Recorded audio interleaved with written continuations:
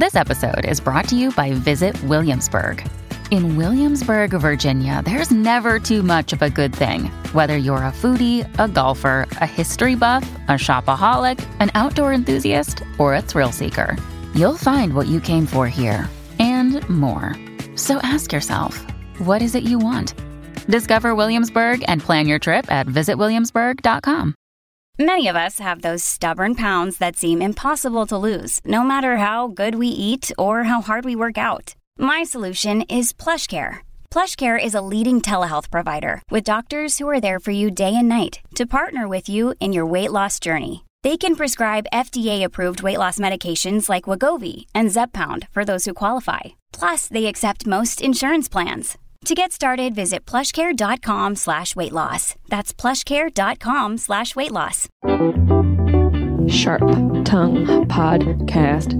Beep, beep, beep, beep, beep. You're listening to the Sharp Tongue Podcast. I'm your host, Jessie Mae Peluso. It's a personal look. Well, it's not really a look because it's a podcast. I'm already fucking this up. This is kind of like a verbal comedy diary, a deep look into the crevices of my mind. It's going to get dirty. You might cry. You probably laugh. Hopefully you'll laugh. The whole point is for you to laugh, but you also might cry. I talk about my family. I talk about farts. I talk about love, loss, comedy, how hard it is to make it in this biz. I'm a fucking professional. I talk about my dog sometimes. Each week it's something different. Sometimes I have a guest host. Sometimes it's going to be a movie companion episode. Sometimes I just ramble about the bullshit I dealt with the week before. You never know what you're going to get. It's raw, uncut. Hey everybody, it's your girl Jessie Mae. This is the Sharp Tongue Podcast. What a week!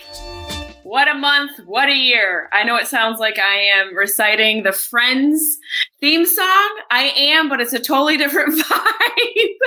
But I'm here to remind you that positivity is key, mental health is key, and it's all good. Even when it feels like it's bad, it's all good. And I couldn't think of anybody better to have on to discuss life and love and the pursuit of happiness and mental health than none other than the wonderful Mr. Dr.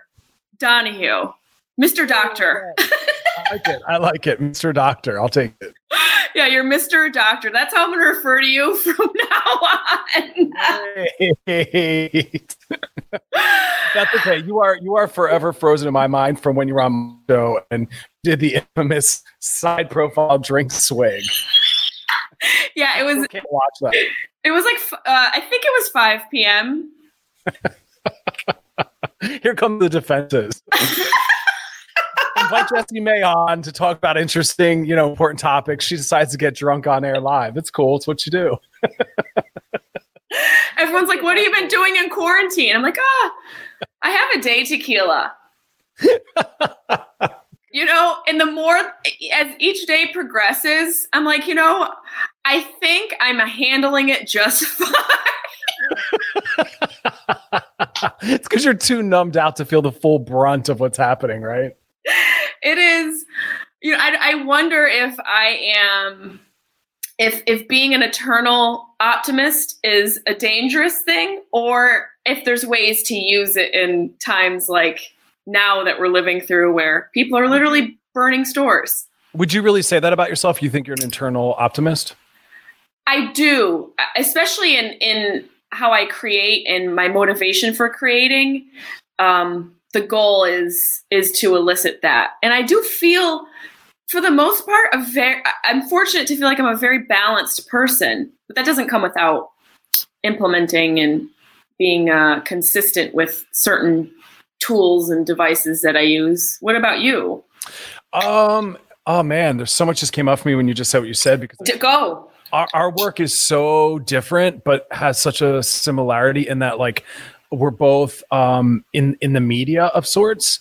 And I feel like, and correct me, but I feel like your work carries more weight in being maybe positive or funny or humorous. And that's got to be exhausting, because like where you're at, where I think for me, doing mental health work or media that's very social commentary based or social justice-y, like, I'm allowed to be angry and sad. I feel like that wouldn't come off as well if your podcasts or your stuff, you're always like angry and sad. Yeah, it's interesting. It's a weird balance. In the same breath, I wonder also if you're being like, funny and goofy because you also have those sides because you're a human being, if you're seen as less professional. It's such an interesting dynamic because I'm feeling that now. Like, it's such a weird, and you're a good person to defer with this. It's such a weird balance because I'm a human. I react to what's going on. I feel things. And sometimes it's hard to say something, especially on social media, that is sincere without people being like, and not that I don't really read too much into comments, but it's a tough balance. Like, I don't know how to approach it sometimes. Yeah. I mean, the expectation will be different based on who's saying what they're saying. Like, I think the bar is very high for me because the kind of work I do, people expect me to never make a mistake or never to fail. And that's a removal of the humanity piece you talked about earlier, which is like, yeah, I'm a total person. So sometimes I'm funny, sometimes I'm sad, sometimes I'm a little edgy, sometimes I'm figuring myself out. But in the mental health world, like a lot of professions that are quote unquote professionalized, there's an expectation that if you don't look, talk, and act a certain way, that you're not competent and you're not serious. And I think that that's done us all a disservice. So to pull in together everything you said, like, I hate false positivity. Like, be yourself. Sometimes everything sucks. And if something sucks, let it suck. Acknowledge it sucks. There's not always a bright side. And I think that that's very abusive to tell people like, oh, it'll be fine, or you'll get over it, or look at the bright side. Like, fuck that. Sometimes things are just really bad. And then I think as like a mental health professional, I'm not supposed to, in theory, to have tattoos or to talk about sexuality or a person. And that's exhausting. And so I feel like I've made that my side mission, is to always normalize just being real. Yeah, you definitely do that. That's such a strong aspect to everything about your videos, your output, whatever you're putting out. It's so authentically you. And the other thing that I love about your approach to your work is that you don't make excuses, that you are, in my mind, you're very progressive, especially for all the accolades that you have. Like, you are a professional, you are a doctor, you went to school, you did the work, and obviously you're sitting in front of a shitload of books that don't look brand new. So it's like, I've read them all. Let's just do like a little bit of I mean, it's quite an extensive library. Wow. What is I know. I love that. I have like I have to show you my books. I can't wait. It's like 3 of them just sitting on the corner. That's my favorite. If I go to someone's home and they're like, oh, I read. I'm like, great. What are you reading? They pull out like 2. There it is. And there it is. Farts in the Wild. Old farts. There's a theme here. What is this? And Jurassic Park. Oh, no. I'm sorry. There's all the trilogy. Yeah. Farting around the world. Yeah. You've got like sex at dawn and I've got farts at noon.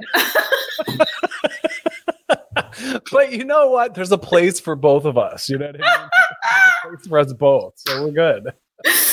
I do enjoy reading. It's one of my more favorite pastimes. I think as time goes on and people have slowed down and have taken time, hopefully, to be their more authentic selves, like I have, people are discovering things about themselves and hopefully digging into the truth a little bit. And I realize I go way too fast. I've been going like this, just running. And in the quarantine, I actually have been thriving in because of it's slowed me down. It's taking me off that what do they call that? The rat race. But are you able to tolerate that? Are you able to find the beauty and the joy of stillness? I try. Yeah, that's the work. That is the work, because the second it starts to get still is where this thing starts to come in, and it's like, wait, why are you still? Why aren't you doing this? Why aren't you doing that? You're not succeeding enough. Yeah, that's what it is. And that comes up for me. So I'm like a good American, and I think it's all about being productive. And I need to be a man, which means I need to be earning things, and I need to be able to create a right kind of family. And I have to be like, work. And that's not only is that not real or honest or healthy, mentally, that's horrible. And so, yeah, that's what a lot of people in my practice, because I'm still doing telemedicine. And a lot of people are saying that, where they're used to going to the gym, seeing friends, going hiking every morning, going to the office, and now they have just stillness and space and silence to themselves. And a lot of clients I work with are saying, I don't even have hobbies. I'm realizing. Oh my God. Yeah. That hit me hard, man, because so many people are just fucking running. They're running themselves so exhaustively in the pursuit of what? Like, what do you find for you has helped you in moments of stillness or to embrace stillness? Understanding how radical and revolutionary stillness and silence and rest actually is, that not only is it a revolutionary activistic move in our current culture to say, I'm going to lay here for 3 hours and do nothing. And I'm going to feel good about it. Like in our culture, and to not call it lazy or a guilty pleasure, but you're like, I watched that show for the 7th time, 3 times in a row, like, and that's what I want people to know, that we've set up our world in a way where self-care is so radical and revolutionary, where you're saying these activities that have no meaning other than giving me pleasure and joy are as meaningful and as worthy as going to the gym, going to the office, or whatever these productivity-based goals are, and that we're burning ourselves out for no reason. And that's why I'm telling people, glorify and value your downtime. And don't feel bad about eating your emotions. Why are we not allowed to put on a pound or 2? Why are we not allowed to eat ice cream? Fuck that. I have a fupa now. Good. I've been eating. I had 3 pizzas last week. No, that fupa, as you rub that fupa with your hand, I want you to lovingly acknowledge that it also symbolizes rest and care and fun, and that it was in service of that Saturday night where you sat on God knows what app talking to God knows who about God knows what, but you're glad you did and it was fun and you ate that pizza, and it memorializes that. You know what I mean? I think that's such a great approach to life, is to glorify the downtime. I've never heard that, because like you say, being a good American, we work so hard. What are things that you find in your practice that people along those lines have struggled with the most? Like what's one of the most common things that people seem to have issues with that you find? This word that we throw around that is such a misunderstood cliche of work-life balance. Fuck! You got to find the balance in life. Really? Please tell me one domain of life that has balance. Because work life, we never do. We will never be working 40 hours and 40 hours of fun and Real Housewives. That will never happen. So what area actually has balance? So we have this bullshit idea, which is very shaming actually, and anxiety inducing. It doesn't really inspire people, because in service of this balance, we still try to maintain our worth tied to all of our work and productivity, while also squeezing in anxiously more depleting things. Because what people wind up doing is they wind up doing more depleting based things, where no, self-care and balance does not mean going to the gym. That's more exhaustion and stress. It literally means pleasure and fun and doing nothing. And that's so hard for us. So we're pleasure phobic in our culture. We really are. Like, one of these things, I said this in my book, I think, Sex Outside the Lines. One of the things I say all the time is, why is it okay for us to spend the weekend working, or to miss someone's recital or a child's soccer game because they had to work? We all get it. We're like, yeah, of course, man, work. But if someone was like, I can't go to your wedding or your recital or my son's whatever because I'm going to stay home and masturbate or eat some food or relax, we lose our shit. And my point is just that, like, we're pleasure phobic. We over prioritize and glorify work, and it's burning us out. That's interesting. I had a similar situation surrounding all of what you're talking about, where the struggle to maybe the shame around wanting time for yourself, the struggle in finding conversations that are readily available to you about grief and dealing with grief, and also the struggle to show up for people. I had lost my dad a couple years ago to Alzheimer's, and one of my friends invited me to her wedding, and I was all gung-ho to go. And the night before, I was just envisioning her wedding and realizing, oh my God, I don't know if I can do this, because I'm not going to have someone to walk me down the aisle. Like, I don't know I know how I'm going to react to this if I go. And so I struggled with being able to be honest about my emotions behind not being able to show up. And I felt guilt about not being able to show up. So I just didn't show up. I sent her a message I sent her a message saying I wasn't going to be there, but it was like very close to her wedding day. So much around that was it held so many core issues for me. And it made me realize so much about how I was living and not really, I wasn't even comfortable giving myself the care I needed. Okay, because here's why. Because you're bringing in another thread that really gets me, which is we don't value mental health struggles. If you said to that friend or all your friends, yo, my leg fell off, I can't go to that, they're all going to be like, oh my God, of course, stay home and get that leg handled. If you're like, my fell out of its socket, we're like, yeah, we get it, girl. But you say something mental health based, like I'm very depressed today. I'm struggling to get out of bed, or I'm struggling with grief and loss around my dad's loss. And your wedding actually triggers that profoundly for me. And I'm feeling dysregulated. I'm sorry, I can't attend. We don't know how to honor and hold space for mental health issues. Most people cannot call their boss saying, I can't come in today, I'm really depressed. They're like, pull it together and get to work. But again, if you said like my leg fell off, they'd be like, oh, stay home, physical ailment. We get it. We need to center mental health care and self-care more. And also your friend needs to remember that just because it's her most important day that year, that doesn't mean it's yours. And that doesn't mean that you still don't have a life in motion on that day. How did your friend respond? Unfollowed me on everything and hasn't really talked to me. I sent her a handwritten letter too. Your friend was narcissistic, self-centered, never said, I wonder what's going on in Jesse's life. Your friend also failed you in that what I want to come out of all that's happening in our world right now is a healing reconciliatory. I think that's right. Reconciliatory. Okay. I want us to be rooted in that, where if someone harms us, I want us to say, Kyo, can we talk it out? Because Jesse, you've been my best friend now. This is your friend speaking for 5 years. And clearly our friendship is far bigger than me being disappointed by you, because you're going to disappoint me another 100 times. Why? Because you're a fucking human. Right. Let down, we talk about it and I hold space for your experience. And then you would have said, listen, this is what was going through, this is what was happening for me for that day. And your friend might have said, I agree or I don't agree, but that's okay. I can still have you in my life. And you would have worked through it. But instead we want to punish, we want to cut them out. And basically we want to vote everyone off the planet. It's like canceling people. That's exactly that's the problem in cancel culture. Like I'm all about some of it. It educates, it helps people learn, but we have to be willing to do the second piece, which is have the conversation and help people be better. And your friend really passed on that and was very self-centered, man. It's a wedding. Calm down, yo. Right? There's more divorces. Invite me to I'll show up to your divorce party. People think I hate weddings and marriage. I don't. I just think that we over dramatize what this expensive costume party is really about.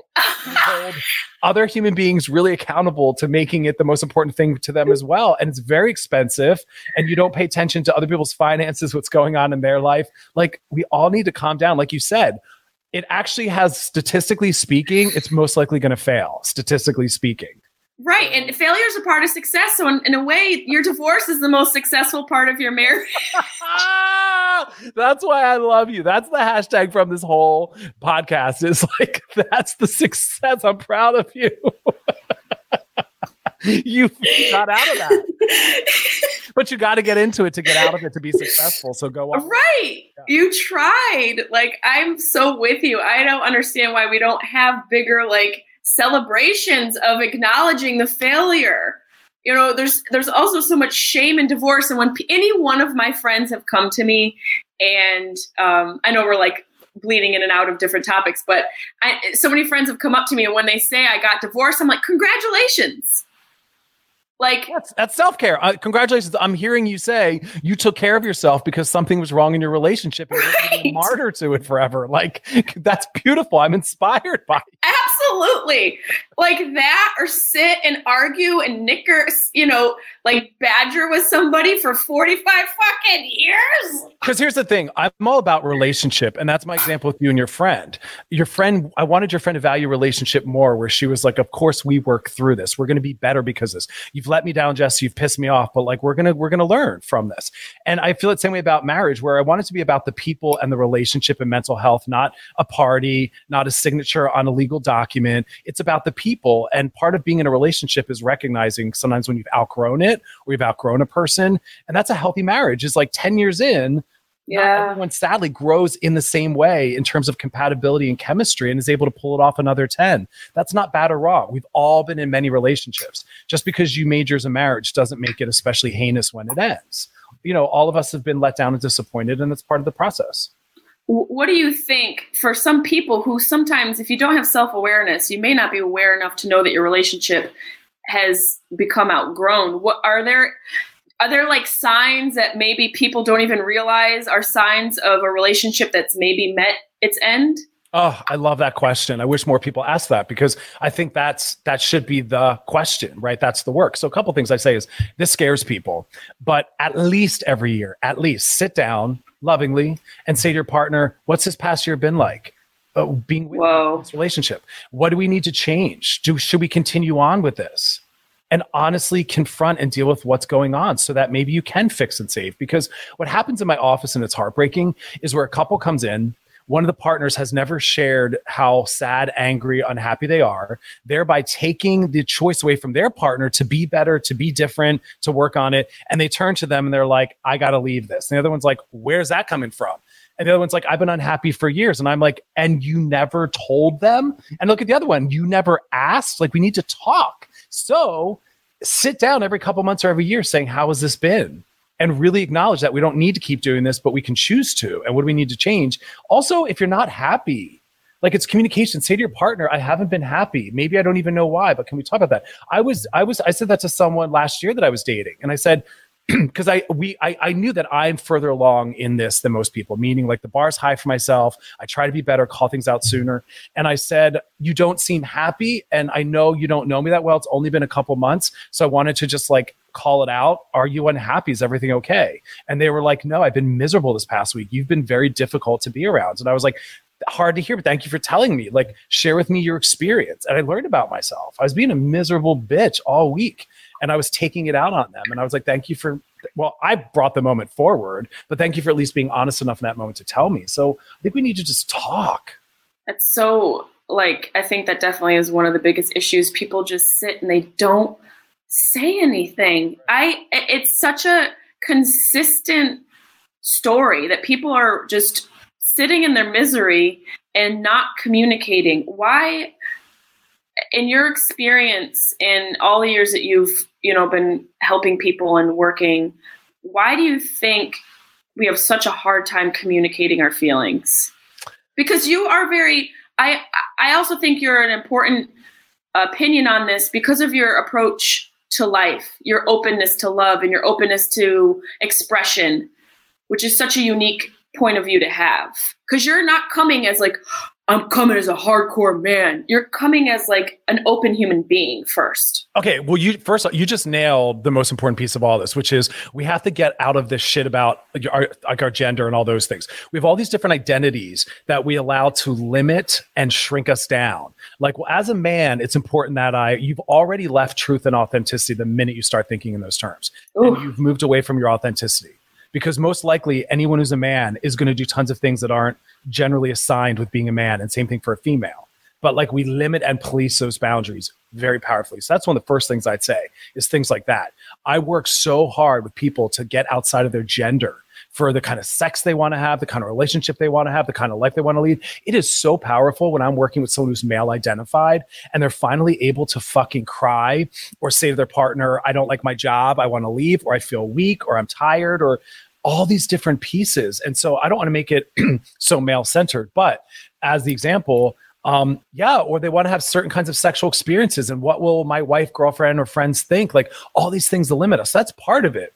People are hung up in what they think it needs to be. Second to that is we're caught up in things like we were talking about earlier about respectability politics and professionalism. And those things show up where we'd rather lie to keep things peaceful than to be honest and disrupt. Kind of like most couples would rather not have that difficult talk of what's this past year been like? Should we keep doing this? What do we need to change? They'd rather just plug along. It's kind of like when I ask some couples I work with for the first time, oh, you guys are married? Are you monogamous? Even that question freaks them out because I'm holding space for the possibility that maybe they aren't. And then they go, yes. And I say, have you talked about what that means? 99.9, I go, no, but they know better. And I go, well, then you are leaving gray areas, loopholes. Why have you never said this is what I would, because we're afraid of closeness and vulnerability.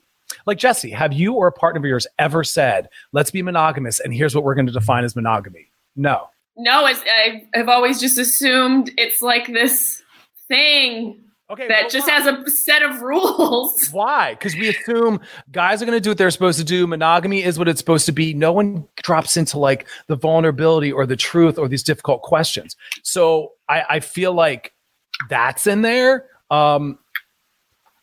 Yeah, I mean, I feel like that's the core. Is we want to. Our culture is so rooted in conformity.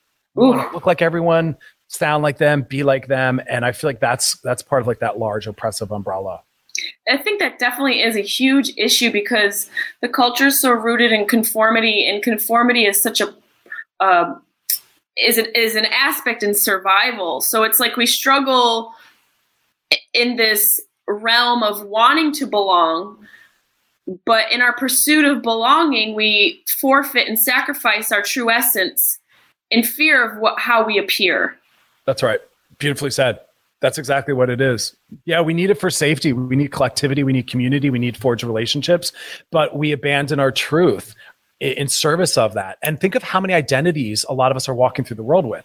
So there's some people that are thinking, okay, I'm a woman, so I want to be seen as a woman, whatever that means, feminine or wife-like material. Then maybe they're a mom. So now I'm also a mom. So I got to be careful what I wear, say, and do because I'm a mom now and I want to be seen as like a good mom. Oh, yeah. I have to be a good wife, a good woman, and a good mom. And maybe I'm also a lawyer. So now I got to be really careful what I post and say because it's also coming from a lawyer. And if I want to be seen as competent as a lawyer, that's in there too. How many threads is that? Now we have to add in, is she black? So now she's black. So she has to be very thoughtful because she doesn't want to get stereotyped or have bias against her coming from someone who's black, who's disempowered in our culture already. So it's like, there are so many pieces. Is she fat and larger bodied? Okay, well, larger bodies aren't allowed to occupy space or feel good about what they're eating or celebrate joy. They're supposed to hide and shrink. So it's like all of those pieces are what this person's up against, trying to be a human being out in the world.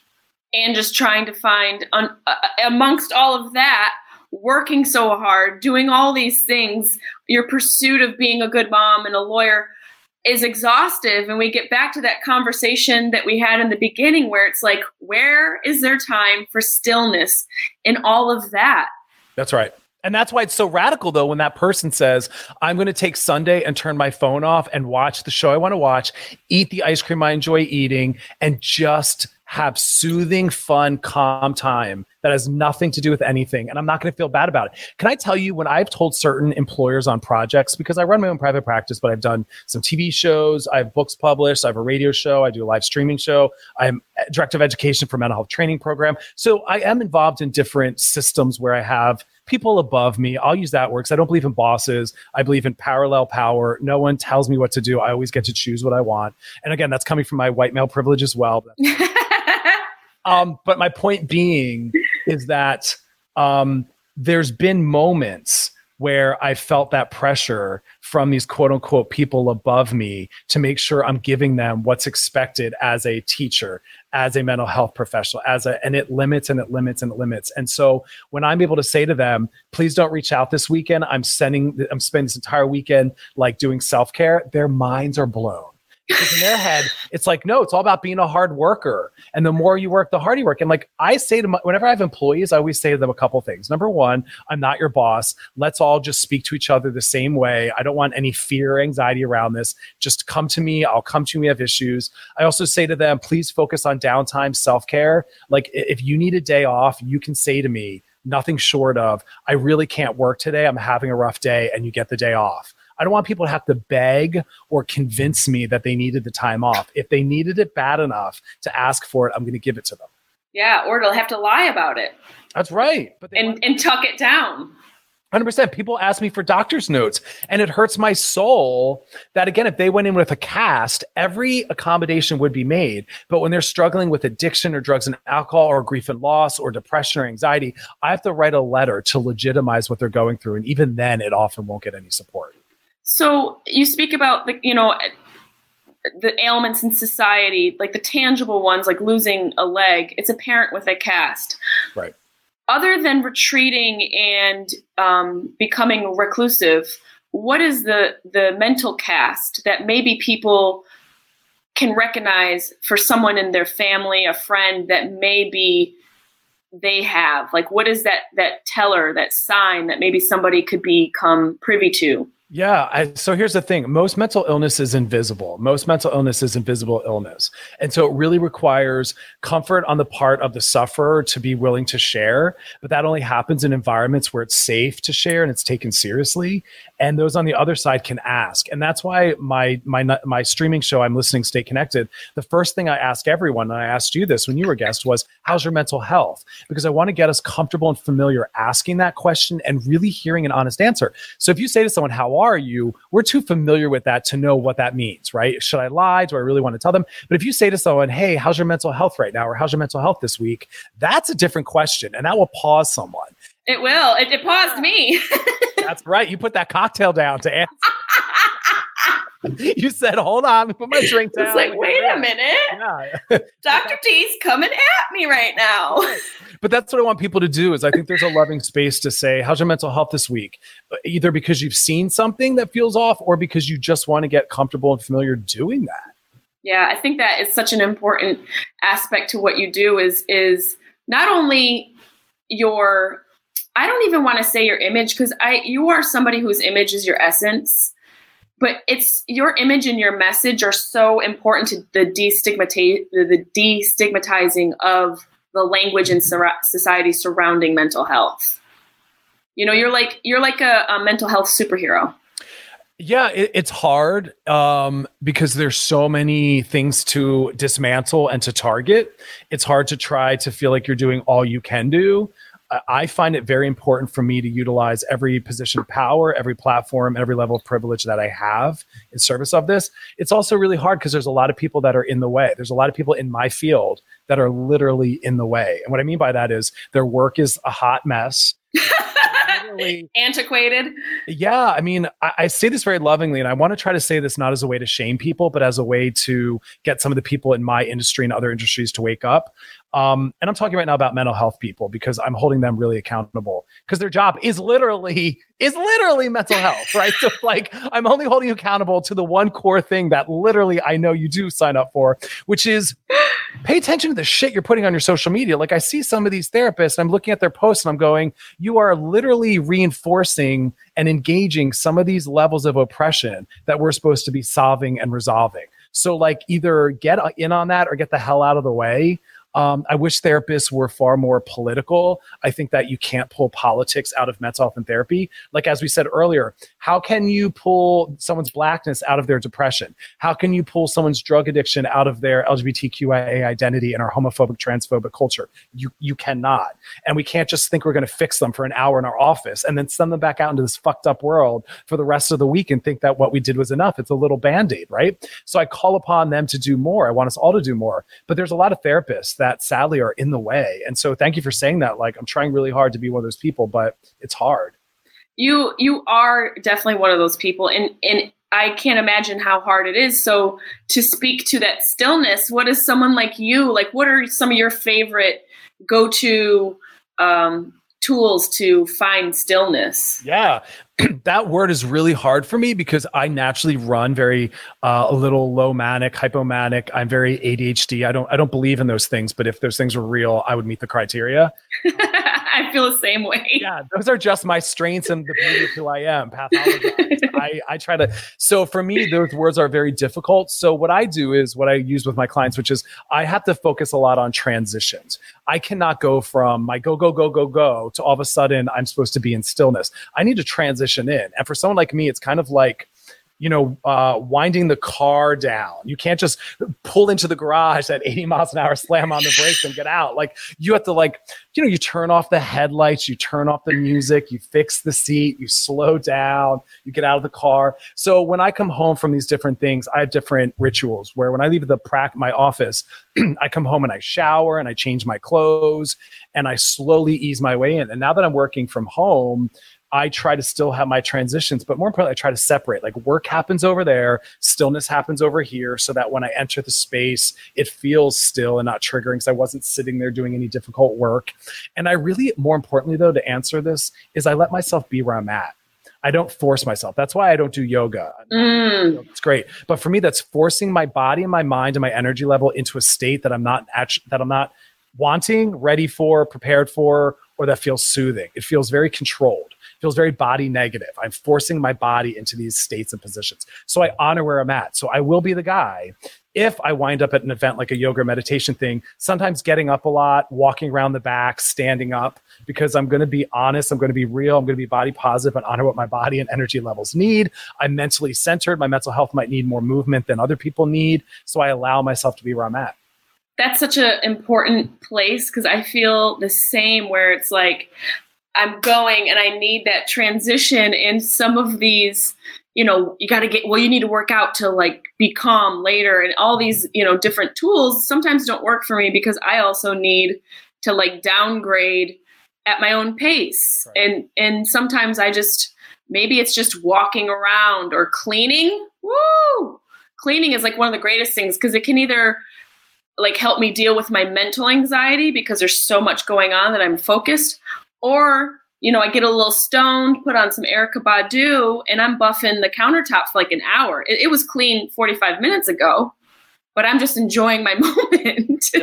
But you're really giving a powerful tool, which is don't think in such a binary. People think it's either activity or I'm like literally sitting in a meditative lotus position, and it's like, oh no. There are so many things in between there, like what you're doing, where there's something very meditative for you in that state, and you bring in all the senses. You use plant medicine, or maybe you just want to call it weed and say it's not about medicinal, it's just about absolutely medicine. Beautiful too, but you bring in that, you bring in sound, and this is corny, and I'm not woo-woo, but again, it works for me.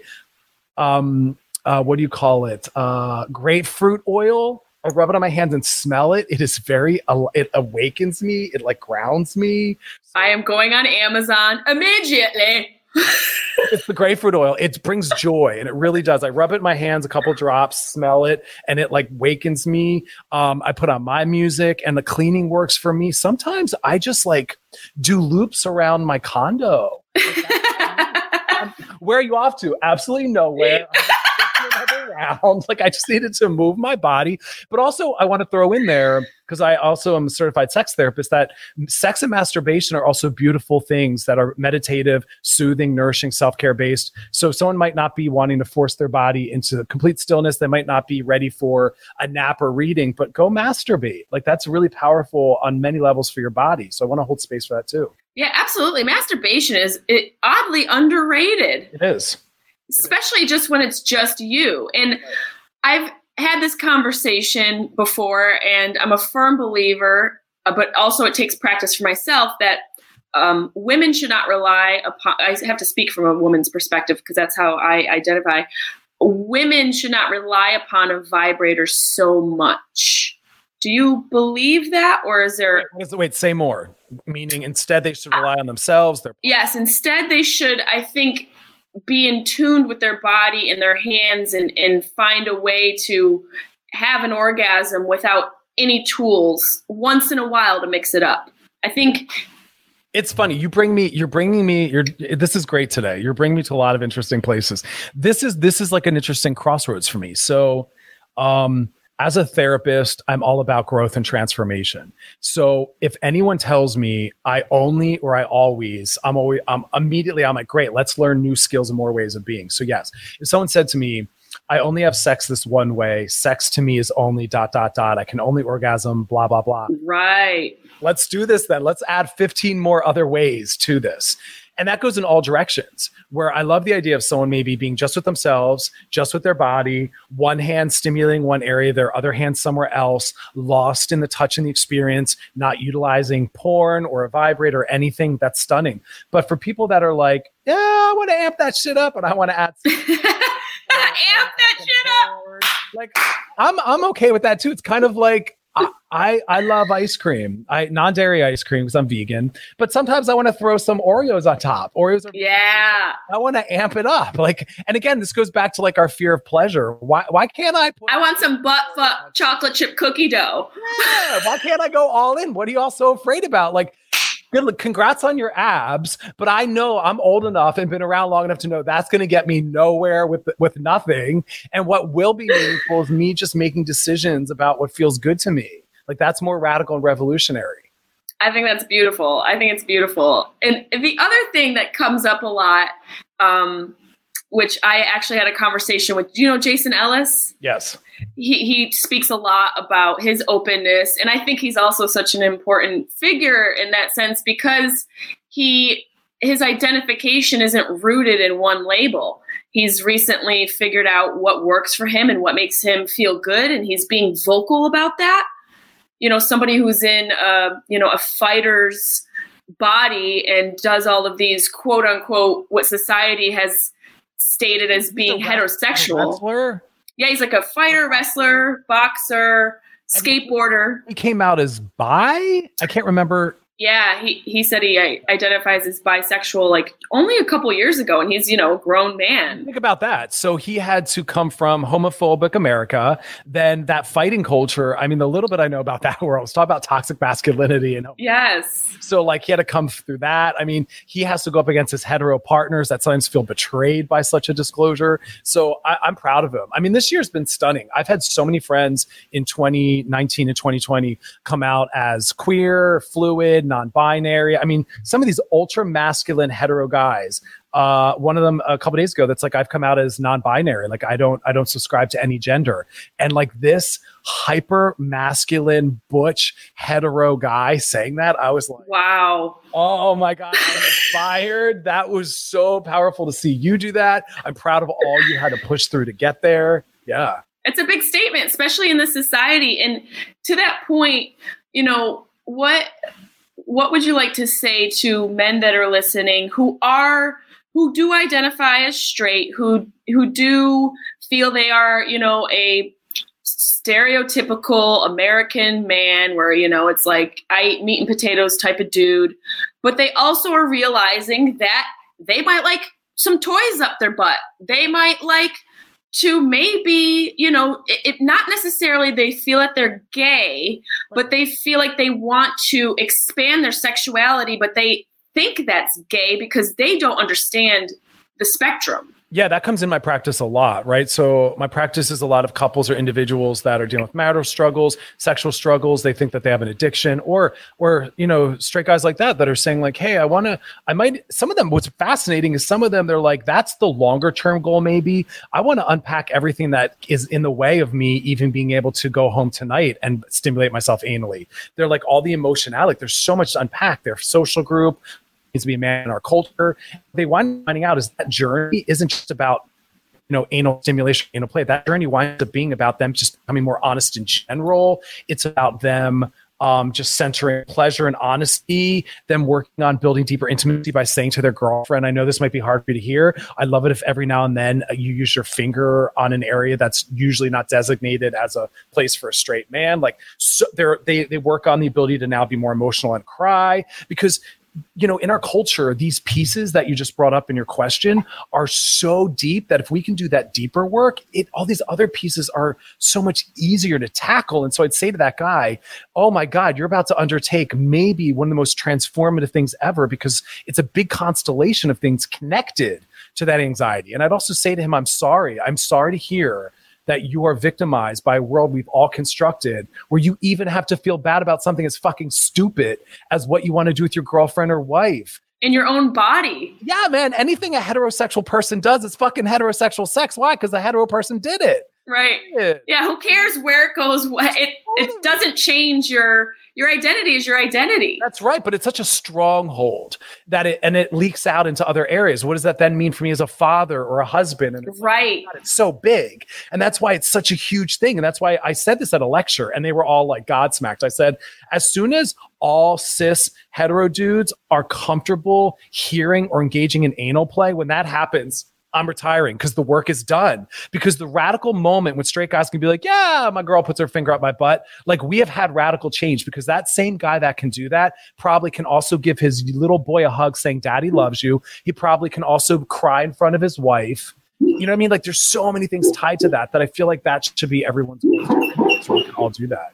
Yeah, I think that is, that's one of my own personal endeavors in my stand-up, which is it's so funny. Like, people that I've had on this podcast, it's people that I know, that I've met, and there's usually a synchronicity. Like, I had you on years ago, and I immediately felt like a connection to you because you're so open, and I'm a similar person. But in my stand-up, I have a joke where I talk about men and their butts, and I literally, because as a performer, and I'm sure you feel this when you're doing speeches and you're speaking in front of an audience, they can feel so tight. And to get them loose, sometimes you have to like crack it open hard. The irony of that, like, sometimes you need to like ease into them and let the audience relax, but sometimes you just got to hit them straight. And so I'll do it either if the audience is like tighter, or sometimes like in the middle of the set when they're already loose, I'll just look at a guy and I'd be like, do you like stuff in your butt? And it makes everybody laugh, so everybody chills. That's right. But then I get into it more where it's like, hey, break away all the titles you have. Don't worry about what you think someone's going to think about you.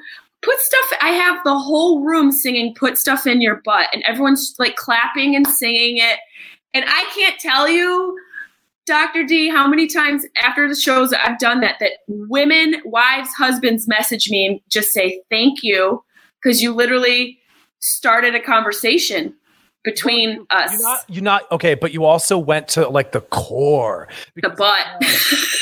I'm telling you, but Jesse, everyone's butt. Like, if you ask most people, when's the last time you literally touched your anus? Some people will say, ooh, never. Or some people might say accidentally the other day, or they'll say maybe in the shower.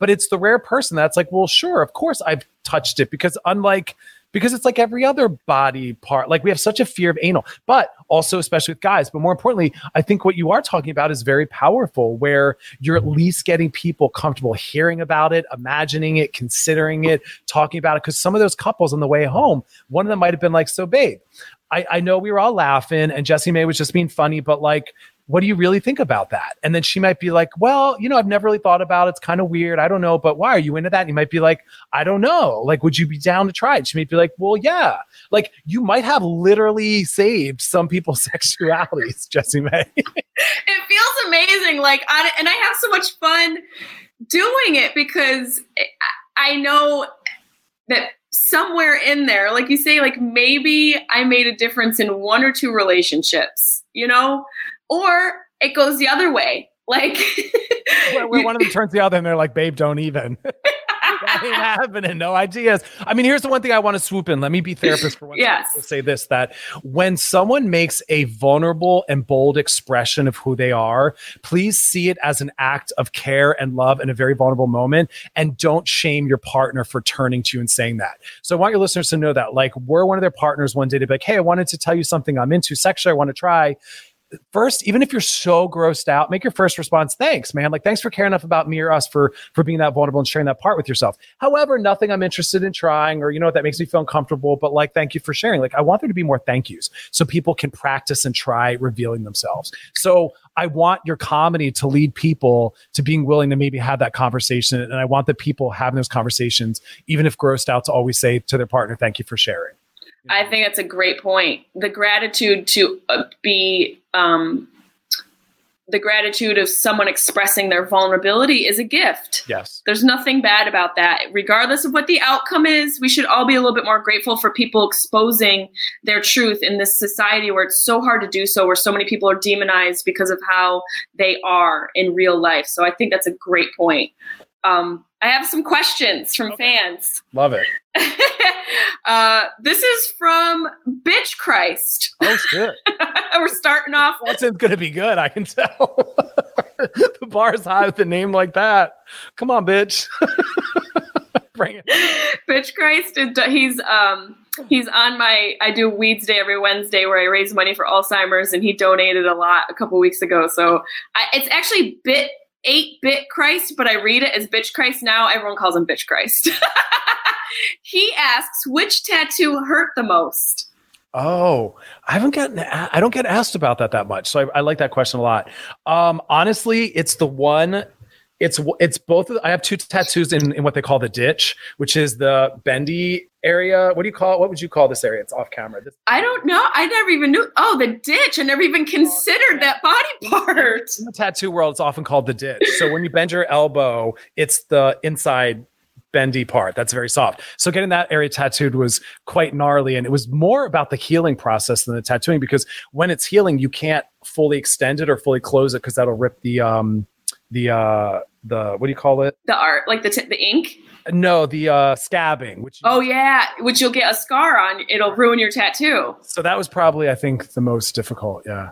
I never even thought about getting a tattoo there. Like for some reason, I know people get elbow tattoos. When you're 26, you know, it's what you do. Oh, my back is covered. James and I'm a terrible reader. I'm a smart girl, but I can't read for shit. James the Land Delaski. James in the land of Lisa Koskis. He says, oh, this is a good question. How do I get over someone I saw myself marrying and having children with? Oh, it's hard because he framed the question beautifully, which is, how do I've lost the person and now I also have to lose this fantasy that I've held on to. So it's like a double loss, right? Because we construct narratives about us and this person. So we have to mourn the loss of them and also mourn the loss of what we thought we were moving towards and this like sense of safety and this vision.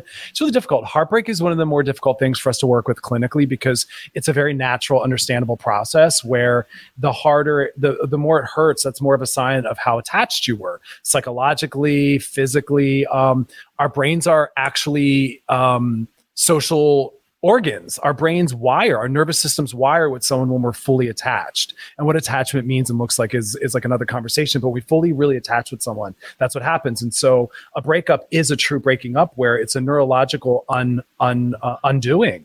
Because we were co-regulating each other. We were attached. And so now, separated only by skin, we have to undo all of that. We have to pull them out of our identity because they also were part of our social world. We have to go through the breakup multiple times because each person wants to understand what happens and bring us back to the trigger by saying, I'm sorry. It's such a huge experience. Got to get rid of all the cereal that they like in the fucking cabinets. Triggers everywhere. Triggers everywhere. Songs. So my best advice is always, first off, allow it. Don't try to quiet it down, water it down. Just allow it. Something sad really happened and let your body go through its process.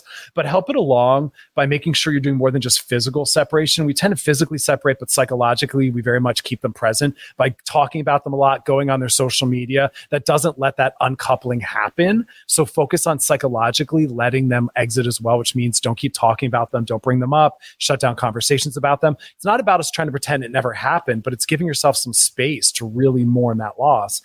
But that's really it, man, hanging in there. But I also will throw in this one controversial final statement, which is... I wouldn't be you if it weren't a little controversial. It's actually not that bad, but these words like rebounding and taking time to be single. If your goal is relationship and to be in one, it's okay to get right back out there because the studies actually show that the length of time between relationships doesn't speak to its success or the health. The person in them does. And so you can go from relationship to relationship. And for some people, the best way to get over it is to get right back out there and start dating. So they remind themselves that I am desirable. There are other options.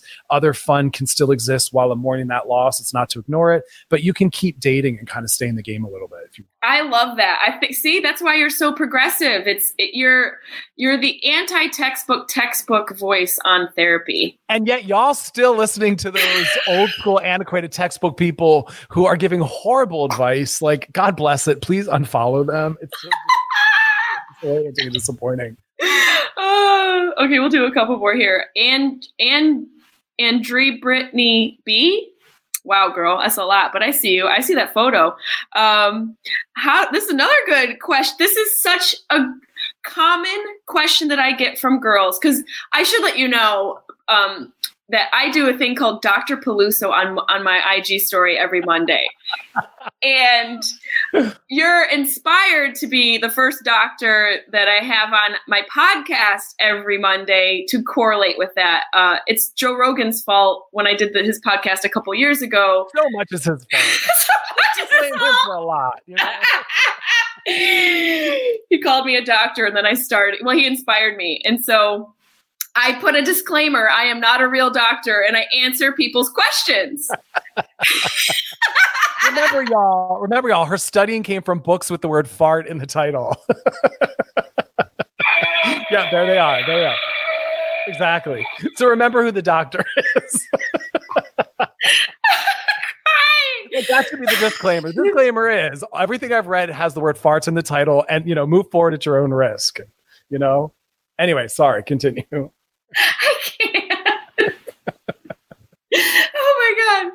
So I get this question so often. And I've also been the one asking it in my past. Andrew Brittany B. How do I get my boyfriend to initiate sex more and be more sexually flirty with me? See, okay. Full circle moment. Where do you, 1,000 thoughts. Number one, please don't assume that because he's a hetero man that he's a top or an initiator. Ooh, whoa. Yeah, some straight guys are bottoms. And that whoa! I gotta call that out immediately. A lot of people enter again in that gendered way, assuming I'm a girl, he's a guy, so I'm going to assume. And it's like, stop there. The minute you assume anything, especially based on what someone looks like or their gender, you're already engaging in a form of emotional abuse where you're already starting to project assumptions on them and expectations. So first off, don't assume that he ever will. He might be a passive bottom and you need to initiate then. You might not be sexually compatible. Like I have to say that to couples. Please don't think because you both think each other are hot and you're both dudes and gay or opposite gendered and straight that all's good. It doesn't work like that. So true sexual compatibility might not exist for you if your question is when will he, because it's telling me he isn't. And my answer is he might never. And my answer is also he doesn't have to. And wow. His answer or defense would be, but he's the guy. And it's like, stop putting that on him. He's allowed to be a passive bottom who wants to have sex initiated with him. Look, I work with couples. Loving example. Say this with all love, my heart. I'm thankful to be brought into people's lives in the way I am. I would never openly discuss anything about them, but I'm going to give you a little really protected, anonymous, confidential case example. Couple came in. And the wife was saying the same thing. I want my husband to smack my ass, to grab me, to be a man. And I looked at him and I looked at her and then lovingly together both looked back at him. And I was like, him? And he was laughing. So I knew he's with us. And I was like, he doesn't have that in him. Like, can we rule that out immediately? He's laughing. He's like, yeah, I'm just a gentle, sweet guy. And I was like, yes, please be aware of who you're with. Was he ever like that? And she was like, no. And I said, right. You know who he is sexually. So you should have assessed that or paid more attention to that. And he was lovingly also like, I'm cool with how things are. So she had to come to the work of, if I want sex a certain way, I need to initiate it. And also mourn the loss of the fantasy she had of what it meant to be with him. Is it possible, to that point, that they can learn to, like, the bottom per se can learn to be a little bit more of a top aggressor and vice versa? Or is that a delineation? It's both, right? So on one hand, I want people to be very confident in who they are authentically, but also, as we said earlier, I'm a therapist and I want to really challenge everyone to expand and have a full range of skills. And then you really can choose. When you can do everything, you can really choose what you like. So I do want everyone to have the ability. Yeah, I want everyone to have the ability to like initiate and to step into their sexual power. But some people might say it's not as profound for me or as performative. And so it's not going to maybe feel the exact way you wanted it to feel, because what's assertive or aggressive for one person might be different for someone else. Right. So I don't know what the fantasy you have, but they're going to maybe be able to do it to, the limit of who they actually are. So the question is like, what does assertive mean for him? Ooh. Right. And so I will work with people on that. But at the end of the day, we're a little more hardwired and stuck in where we are because there's so much that goes into that. Yeah, it's like ancestral. It goes back to it's like epigenetics. Yeah, 100%. I mean, I would love to have a show where we just talk about epigenetics. We should next time. I can doubt on that stuff, but you're nailing it, which is like, how do they feel about their body? We have to have a lot of body confidence to really initiate and lead with our sexuality. Let's use race for a second. Is he a person of color? In our culture, a lot of people of color really struggle to feel empowered in certain situations, especially maybe if they're with a partner that's white. Like there's so many different threads that weave into what our personality or sexual style will be. But the real lesson is have sex as soon as possible. Literally be able to assess what kind of chemistry and compatibility do we have, knowing that there's only a little bit of wiggle room around shifting some of that. And so pay attention. Yeah, that's a very Andrea girl. I'm just gonna call you Brittany B because there's a lot of consonants in that. You know, I love you. If you love him, I'm gonna say to add on to what Dr. D is saying. If you love him, maybe take some time to learn how to initiate something that works for him. You know, I also feel like a lot of sex and relationship, it's so much about what can I get from this person? How can I get what I need? And I have found in my maturity a love for giving. And I have found a purpose in giving more and giving more and being more vulnerable with my truth and my essence. I get so much more out of all of my relationships, not just the one I'm in a intimate relationship. It helps me. It permeates out through my life. So maybe challenge yourself a little. I love that, because what I'm going to add to what you just said, because I think you can take what you just said a step further. And I would say land it with, we often want it done our way. Try doing it his way. Yes. I love that. That's a great answer. We're going to do one more, and then I do this thing with all of my guests that I'm going to ask of you as well. Miss Christine, God, I'm sorry, Mom. Public school failed me. Miss Christine Rose. Wow, that wasn't that hard. This is a great question to end the question segment on. It wasn't that hard. Speaking of sex. Was literally just like at Tina, and you were like struggling. Tina. It's like that. Tina. It's like the Key and Peele sketch. Aaron. Aaron? Son of a bitch. She asks, Kristen Rose, Jesus, how much sex is too much? If you have the time and the energy for it, then it ain't too much. Woo!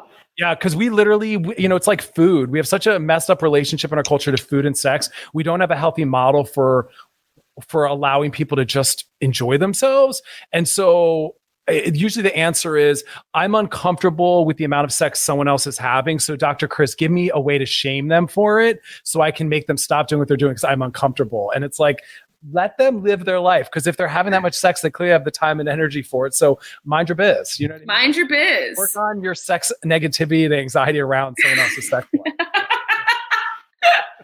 We covered so much. Like, you are a wealth of information, and I feel like we're gonna have to do an epigenetics episode because I geek out on that shit too. And when we do it, you have to wear like a doctor's lab coat or something. I really need one. I need just like a stethoscope or one of these. You need one of those and a microscope, even though we're never going to use it. You need to just have it out to inspire. Okay, we are going to do that. I'm going to order my grapefruit oil and my fucking... You'll have things bubbling in the back for no reason. God bless that epigenetics episode. It's going to be a mess. It's going to be great. I'm definitely going to have you back on. I've been asking all my friends and guests to give my listeners 3 ways to thrive, not survive, to thrive in quarantine. Oh, that's beautiful. To thrive. Number 1, center, rest, and pleasure. Make the bulk of your time centered in rest and pleasure. Please stop worrying about what you're doing, what you're not doing, what everyone else is doing. Don't feel bad that the person you are literally quarantining next to is writing a book or whatever they're doing. Rest and pleasure is your best friend. Come out of this looking back knowing you healed. So that's the first thing. Number 2, connect with people, because it might not even be about your needs, but other people might be on their own and they're alone. I'm working with a lot of clients that are very lonely, and they're reaching out to people that maybe they're not that familiar or close with. So if someone out of your past or someone you don't know that well reaches out, give them some time and care. They might be reaching out as a lifeline because they have not seen or been touched by another person maybe for months. So reach out to people, check in on them, make yourself available. So that's the second one. Like, it's that double thing. Ask people how they're doing. I'm blowing up my phone, checking in on people, honoring those that respond, those that don't, taking calls from some strange people I haven't heard from in years, but clearly it's coming from a place of needing to connect. I'm glad that they reached out. So that would be the second one. And the third one is like move. Yes. Move. Go outside, go for a walk, do what I do, just do loops around the place. Keep moving.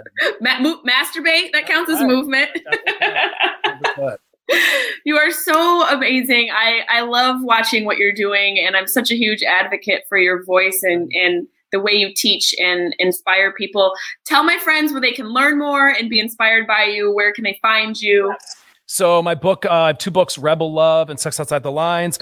All of that is about living authentically. It's not just about sex. You can go on my IG, which is at Dr. Donahue, right? Yeah. Yes. And then my website is drchrisdonahue.com. You are a fucking gem. You're a gem. You're progressive. You're so considerate, and you're a colorful therapist. And I'm grateful that you're here. Thank you. Thank you so much, Dr. D. And I'll hit you up for the epigenetics episode. Please. All right, survive. Be well. Once my jacket comes in, I'll text you.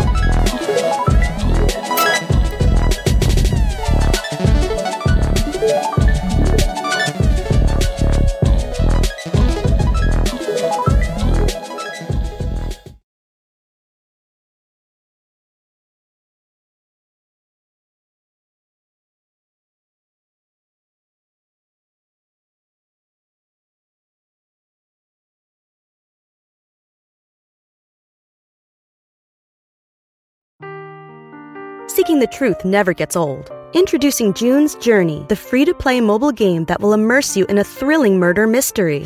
Join June Parker as she uncovers hidden objects and clues to solve her sister's death in a beautifully illustrated world set in the Roaring '20s. With new chapters added every week, the excitement never ends.